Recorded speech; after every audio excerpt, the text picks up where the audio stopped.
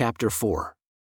And it came to pass that after I Nephi had been carried away in the Spirit and seen all these things, I returned to the tent of my father. And it came to pass that I beheld my brethren, and they were disputing one with another concerning the things which my father had spoken unto them, for he truly spake many great things unto them which were hard to be understood save a man should inquire of the Lord. And they being hard in their hearts, therefore they did not look unto the Lord as they ought. And now I Nephi was grieved because of the hardness of their hearts, and also because of the things which I had seen, and knew they must unavoidably come to pass because of the great wickedness of the children of men.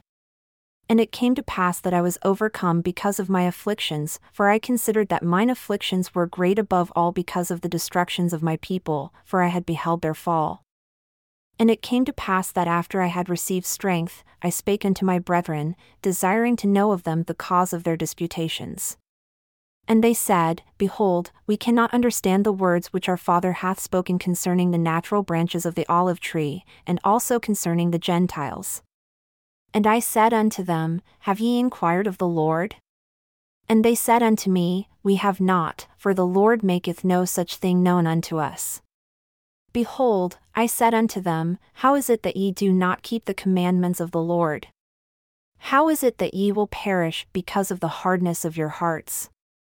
Do ye not remember the thing which the Lord hath said, If ye will not harden your hearts, and ask me in faith, believing that ye shall receive, with diligence in keeping my commandments, surely these things shall be made known unto you? Behold, I say unto you that the house of Israel was compared unto an olive tree by the Spirit of the Lord which was in our father. And behold, are we not broken off from the house of Israel? And are we not a branch of the house of Israel? And now the thing which our father meaneth concerning the grafting in of the natural branches through the fullness of the Gentiles is that in the latter days, when our seed shall have dwindled in unbelief, yea, for the space of many years and many generations after the Messiah shall be manifested in body unto the children of men, then shall the fullness of the gospel of the Messiah come unto the Gentiles, and from the Gentiles unto the remnant of our seed. And at that day shall the remnant of our seed know that they are of the house of Israel and that they are the covenant people of the Lord.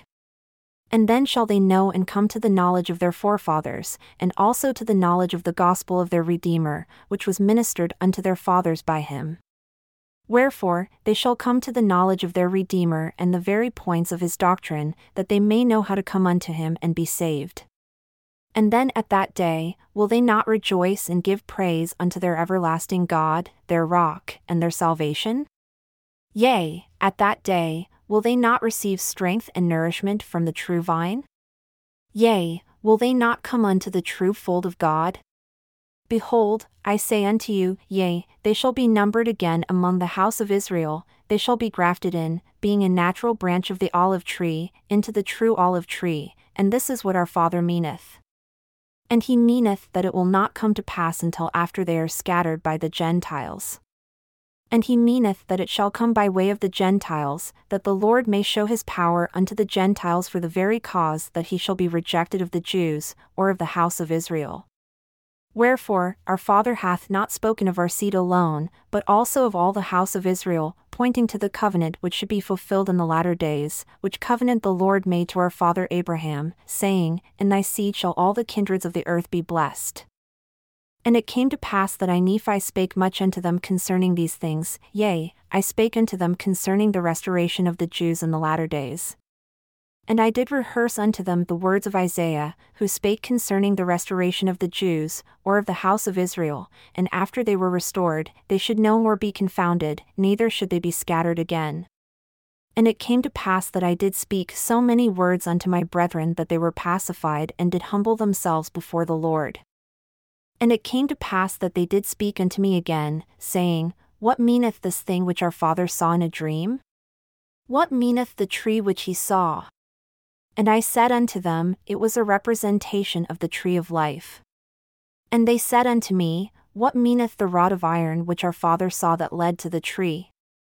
And I said unto them that it was the word of God, and that whoso would hearken unto the word of God and would hold fast unto it, they would never perish, neither could the temptations and the fiery darts of the adversary overpower them unto blindness, to lead them away to destruction.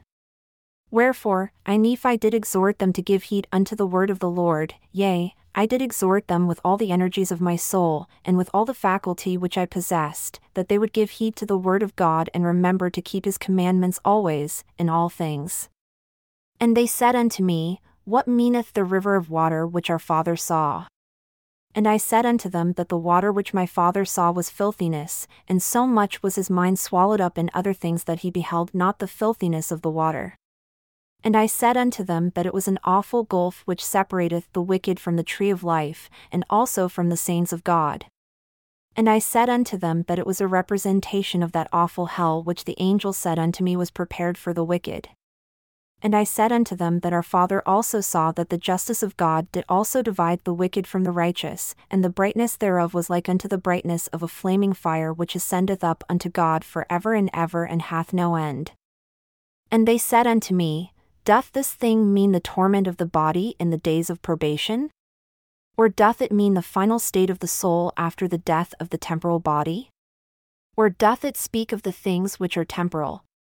And it came to pass that I said unto them that it was a representation of things both temporal and spiritual, for the day should come that they must be judged of their works, yea, even the works which were done by the temporal body in their days of probation.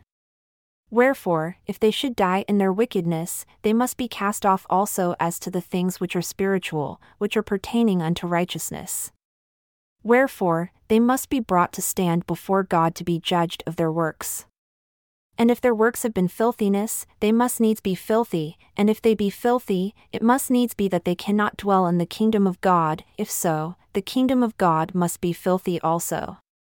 But behold, I say unto you that the kingdom of God is not filthy, that there cannot any unclean thing enter into the kingdom of God, wherefore, there must needs be a place of filthiness prepared for that which is filthy.